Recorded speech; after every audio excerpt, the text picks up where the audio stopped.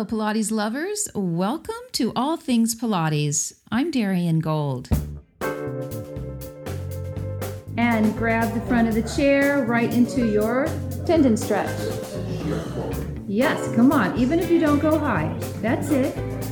That's it. Nice long legs. Pulling. And open the chest and lift your spine. Good. Press your head into your hands. Ooh, Sally. Art ignites emotion, thought, and is its own life force. This quote is by Tanis Kobrinski, our guest today on All Things Pilates. Tanis is an artist and Pilates studio owner in Echo Park, Los Angeles. 9 years ago, a dream of hers came true. She combined both her love of visual art and her passion for Pilates and created a community space where people took lessons during the day and gathered for art shows in the evening. Unfortunately, her studio has been put on hold because of the COVID-19 crisis. On March 17th, Tanis shuttered her prized and admired studio, knowing that maybe she wouldn't ever operate it again. In this episode, you'll hear how much love and effort Tanis put into creating a beautiful healing space where Pilates and art inspire. My guest today is Tanis Kobrinski, and she has an interesting story. Born in Canada, Tanis discovered ballet at age 4 and fell in love with the discipline and commitment it required and continued to dance through high school. But Tanis suffered from a condition called osteochondritis dissecans, a painful joint problem common in children and teens active in sports. Many instances, this condition presents in the knees, causing bone spurs to pull apart and lodge in the joint, causing undue pain. From Tanis's first surgery to her fourth, she'll always be grateful to the orthopedic surgeon who recommended a rehabilitative program she'd never heard of, the Pilates method. Through Pilates, Tanis has been able to keep practicing, teaching, performing, and moving safely. Tanis would eventually become certified in the Pilates method in 2000 by Rael Isakowitz, founder of BASI, Body, Arts, and Science International. During her Pilates journey, which included 13 years teaching at a Los Angeles studio, Tanis had her own dream of creating a space that combined two kinds of art in motion, that's Pilates, and visual art to adorn her walls. Growing up with a mom who was a landscape artist, Tanis was exposed to many types of visual art. Her mother's artistic background awakened in Tanis her need to see art, create art through different forms, and share art with others. With her BASI certification in hand, she set out to realize her dream, and in 2011 opened Pilates and Arts in the Echo Park area of Los Angeles. Not only does Tanis offer top Pilates education, but she supports local artists, which includes hosting 5 art exhibits a year. Tanis believes by incorporating visual art, it reinforces a more holistic approach to practicing Pilates and transforms it into its own artistry and a more complete experience for the student. Calling in from Echo Park to talk about the many facets of her studio is Tanis Kobrinski. Hello, Tanis. Welcome to All Things Pilates. Hi. Thanks for having me. You are very welcome. Tanis, when you were diagnosed with osteochondritis dissecans, can you say that 3 times in a row? Did your doctor tell you once you have it that you'll always have it? Yes, he said that by the time you're 40, you're going to have very debilitating arthritis. And, of course, I was 14, and I said, no, I won't. And I'm now in my 60s, and I'm still moving very well, and I kind of refuse to give in. Do you know if it's genetic? I don't for sure. I know that my older brother, who wasn't active or athletic, he had it, and my dad, who was a general surgeon, had done some practice afterwards, postdoctoral studies for orthopedics, and coincidentally, he wrote a paper about osteochondritis dissecans, which kind of shocked me. I actually found it by Googling. I found this paper he'd written. So something in the family, I think he might have felt that there was something genetic about it. How did this condition, though, affect your dancing? At the time, I was already in a junior ballet company, and that was my plan, to go off, and from there go to New York and get into a company. And instead, I had my first surgery and went back to the company and went back to some ballet classes for a few months, and then decided to put my point shoes away. So that was a huge disappointment, but I transferred into doing other forms of dance, and I discovered theater. I began doing theater. So I never really stopped. I stopped ballet. I just felt that a career, I wasn't going to be able to sustain that career that I dreamed of. Point work was just too much for you, but did you do, you did modern and jazz as well afterwards? I did. Yes. I was recruited when I was 17. I'd done a theater performance, and the choreographer of that was teaching at UCSB, UC Santa Barbara, and he recruited me to be in his company he had, which was called Jazz Experiment. I was the only one not going to the university that was in the company, and he also hired me to choreograph a show for a high school, and then I began teaching at that time. I began teaching when I was 16. I began teaching ballet and movement, and I've taught ever since. That makes sense, though. You just segued from performing and being on point to teaching others your craft. Yes, and I kept performing. I was cast in some music videos in L.A., and I did theater for a little while, so I never really completely stopped. I always loved to dance. I temper it so that I don't hurt myself. You just can't stop moving, can you? Yeah, you're right. When the orthopedic surgeon did suggest Pilates, first of all, where did you go? And did you begin with private lessons? Yes, but that wasn't the first surgery. So that wasn't when I was in my teens. That was much later. That happened actually on my third surgery. I needed an ACL replacement. And I did go for physical therapy at his suggestion, the orthopedist, for Pilates and for physical therapy. And I picked places that would allow me to do that. Does that mean that your Pilates teacher and the doctor communicated with each other, or did they design a treatment program with you? The PT who was using Pilates for rehab, she would send him notes, and I did see him for follow-ups, and he would check the notes. I don't know if they communicated one-to-one, but they definitely were communicating and figuring out ways to help. I was having issues with, actually not with extension, which often happens, but with flexion. So they were working on that to try and get me back my flexion. And you got better, right? Yes, I did. I had some after problems. I had Baker cyst in back of my knee, which flares up sometimes, but I did Pilates, and then I ended up becoming a Pilates instructor. So really it took me on that new path. And I've taught Pilates for 20 years, and I do it regularly. And I also do other physical activities. So it definitely, I got back most of my mobility and most of my strength.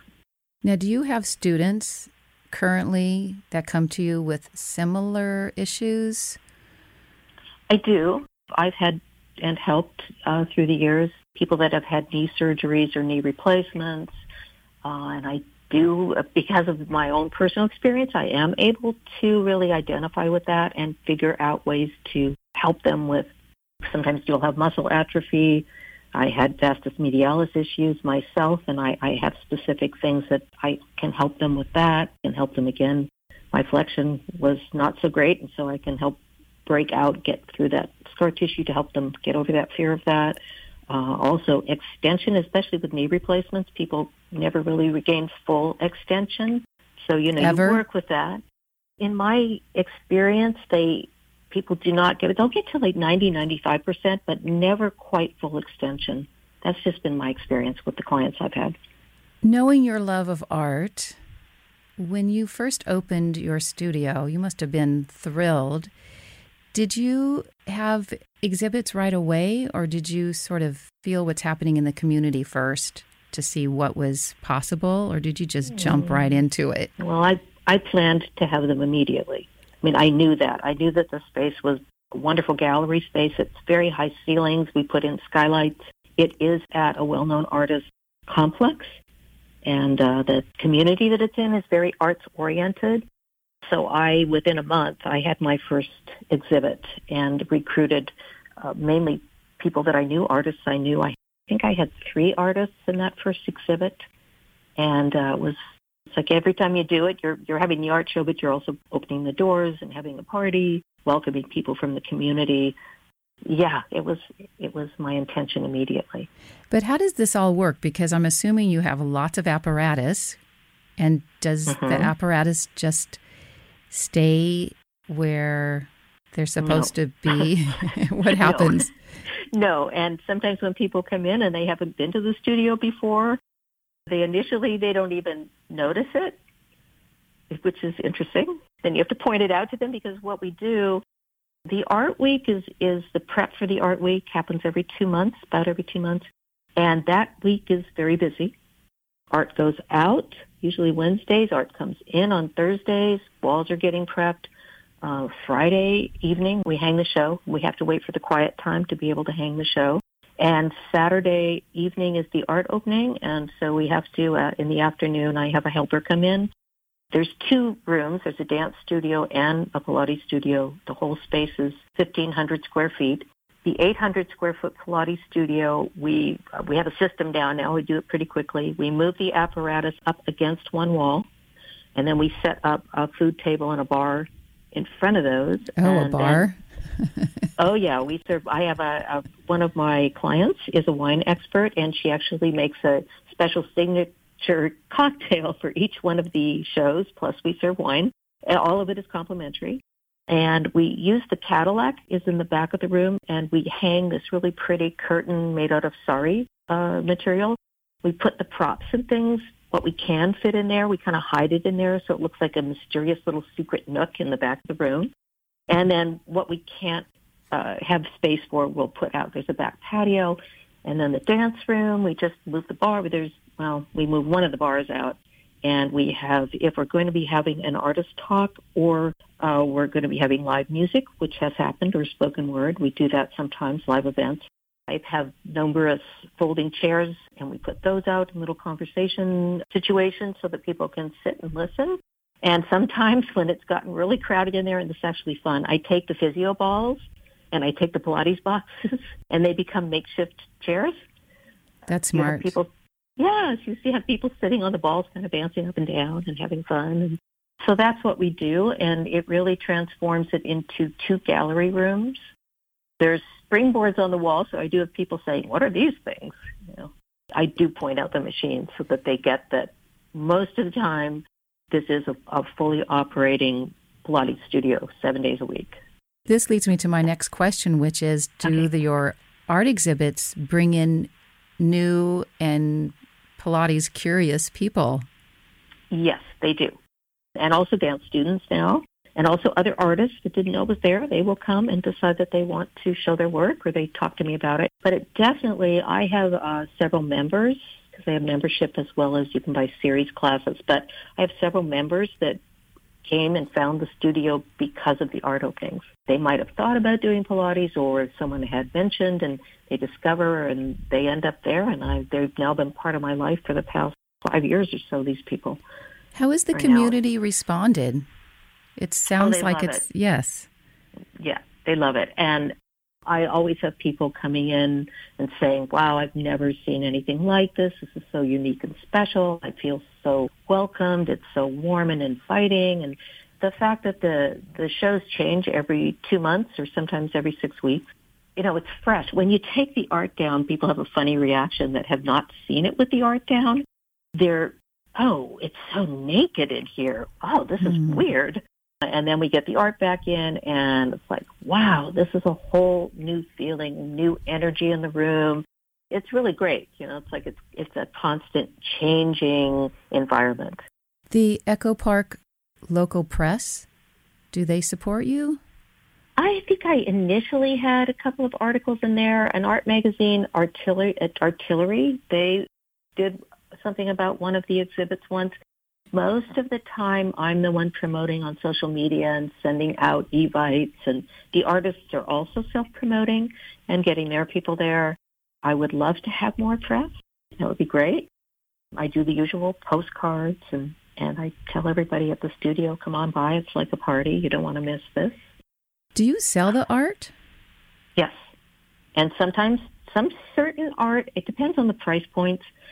Lesser expensive art has sold more, but I have had a couple of big pieces sell that were in the thousands each. I also had, you mentioned my mother was an artist, I had an art consultant come in, and I had a special show of just my mother's work. And that art consultant ended up, it turned out she had a very well-to-do client back east, and they bought 10 of my mother's paintings. It was incredible. Yeah, so my mom's art is somewhere now being appreciated by a whole audience. So that's a wonderful thing. I wonder if you have launched any artist's career. I have had first shows for people, and that was really exciting for them. It gave them the confidence go on then to maybe a more established gallery. So I would say I've certainly helped support and make people aware of unknown artists. What other forms of movement? I know you mentioned ballet. Besides ballet in the ballet studio, what other kinds of movement do you offer? I offer? Mm-hmm. That studio opened 6 months after the first one because the space became available, and I took a huge risk, but there it is. So good for you. Yeah.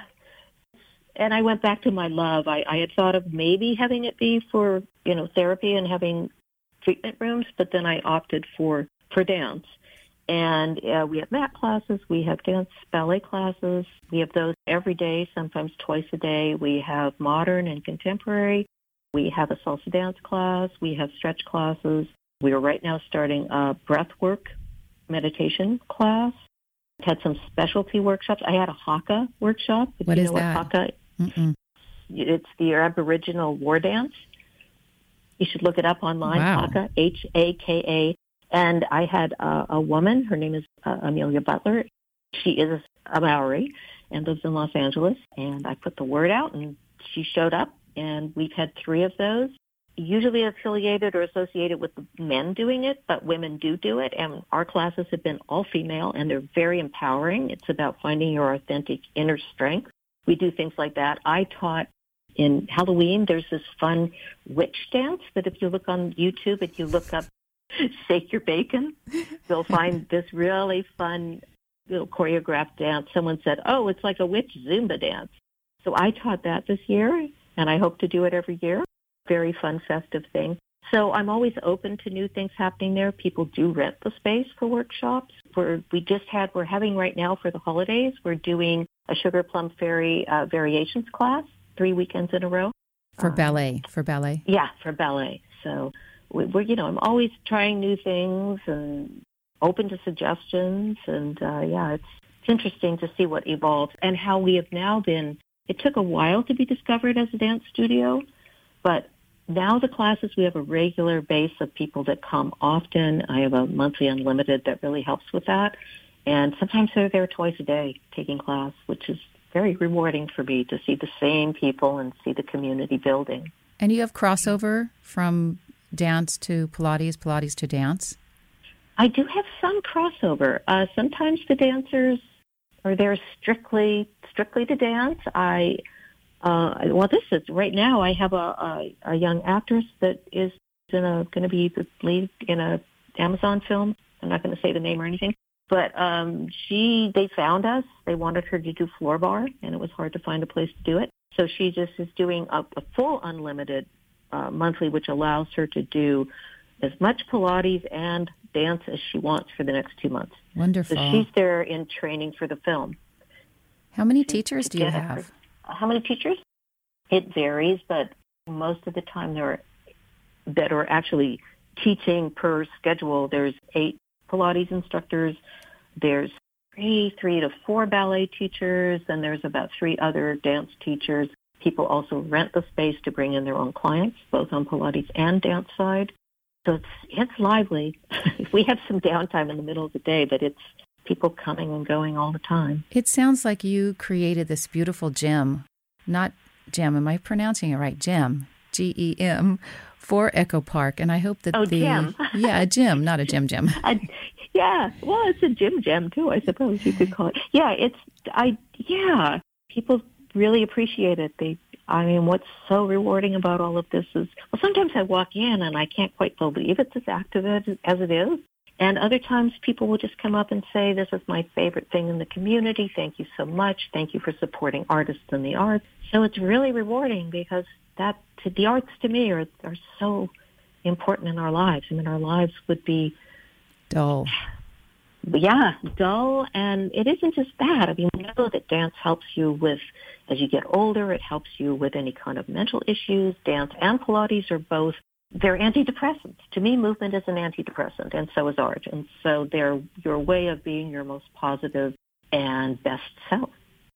You're super busy, but besides running your studio, you also teach at a local YMCA? I do. I have for years. I taught, before I was Pilates certified, I was teaching tone and sculpt classes and low-impact aerobics there. Done it other places for years. But then when I got Pilates certified, I stopped teaching the other things, and I teach my own version. It's sort of a Pilates fusion class that has in it some energy work and extra stretching, and I do it too. I have a ton of playlists I've made, very eclectic music that I do teach with music. So my class is not a straight-ahead classic mat class, although we do a lot of the classic format. I just pepper in these other things. And then those people, perhaps, if they want more, they come to your studio. Some have. They're not right. I'm in LA, and so it would take them, either way, it would take them 4 20 hours. to 30 minutes to get to me. Hopefully not 4 hours, but might be. You never know in LA. So mainly the people that come to my studio are within, I'd say, then they're in my neighborhood. Some of them walk over. They're within about 7-mile radius, 10 miles from different communities. That's who really comes to the studio, very local. Or unless they're here from out of town. I do get people from New York. I have people that come from San Francisco and New York and places like that my studio's been recommended to them as the place to go if they happen to be in that part of Los Angeles. So that's also rewarding that the word's gotten out to other cities. And then there is the Pilates holiday that you organize and lead. Can you speak about that? Sure. Way back in 2003, I saw there weren't any Pilates things going on. There were lots of yoga retreats, holidays. So I decided to start something, and I led a bunch of trips that included culture and all, not just Pilates. You don't go and just do Pilates at the studio all day long. So from that, I did that up till I opened the studio in 2011. Then I phased it out, and then I had a client who's same one that does the bar, the wine expert, yeah. And she's also a travel agent, and she speaks 4 languages. She's amazing. So we did a trip to Puglia in 2011. That's southern Italy. Sorry, not 2011, 2016. And we're planning another one for this spring to a different part of Italy. So they're week-long, and you get to do Pilates. You earn pasta credits by doing your Pilates. And you go to special wineries because she works as a wine rep, so she gets you indoors that other people can't. And you do other cultural excursions. So it's an immersion in the culture as well as having a healthy holiday. Where do you actually practice Pilates, though? Oh, we pick places where they have a room for us. It's not on the it's mat class. Okay. So you do mat class, and I usually do a mat a day. I might also do a stretch class. And I did do, way back, if you know of the Poppy Farm, I actually taught there a couple of times. They no longer exist, but that was in Italy, and they had machines. They had the reformers. So that included that. But this is, you get to do your class daily, plus you do all these other interesting and fun things. The next one is coming up. Yes, we're looking at spring, probably April, May. We're just about to announce dates, and we already have people saying that they want to go. So I'm hoping it comes together and we do it. And how many people can you take? We wouldn't want to take more than 12. You like to keep it somewhat intimate. Okay, and then that leads me to my asking you if people are interested in your Pilates holiday or your mat class at the Y or your studio with art and apparatus. I'm exhausted just saying all that, but how do they find you? How do they find me? The website for the studio is www.pilatesandarts.com, spelled out. You could email me at Tannis, TANNIS, @pilatesandarts.com. That would probably be the best way. We're on Facebook. We're on Instagram. Feel free to call the studio, 323-913-9460, with questions about anything. Do you see in the future you're writing a book of bringing your love of art and Pilates together? I could see a beautiful coffee table book. Chills. Yeah. I just had chills. Yes. Thank you. You're welcome. Yes. Okay. Yes. I think I need to do that. Yes. Let's talk. I used to write professionally, so I know. Ooh la la. Okay, well then let's continue this conversation at your convenience. I'd love to help you with that. Oh, thank you. Okay. All right. Thank you so much for your time today, Tannis. Oh, it was fun. All right. Okay. Thanks. All right. Take care. If you're interested in helping Tannis keep her studio open, you can contribute to her GoFundMe campaign. It's called Keep Pilates and Arts Alive and Thriving. Thank you so much for listening to this episode. I hope it inspired you. In order that you don't miss any of the great conversations, please subscribe, as it will also help others find the show. All Things Pilates is produced and hosted by me, Darian Gold. It originates as a live radio show on KPCA in Petaluma, California. Podcast production is provided by Audio Ephemera. Hey there, I'm Andy, the audio engineer for All Things Pilates. And as cliche as it sounds, I'm also a client. My Pilates practice has strengthened my core and, more importantly, given me a new awareness of my body and its abilities. Darian's approach is challenging but fun, and I always leave my sessions feeling energized. But don't just take my word for it. I recently visited one of Darian's classes, and here's what some other students had to say. My name's Eric. I'm taking Darian's Pilates class.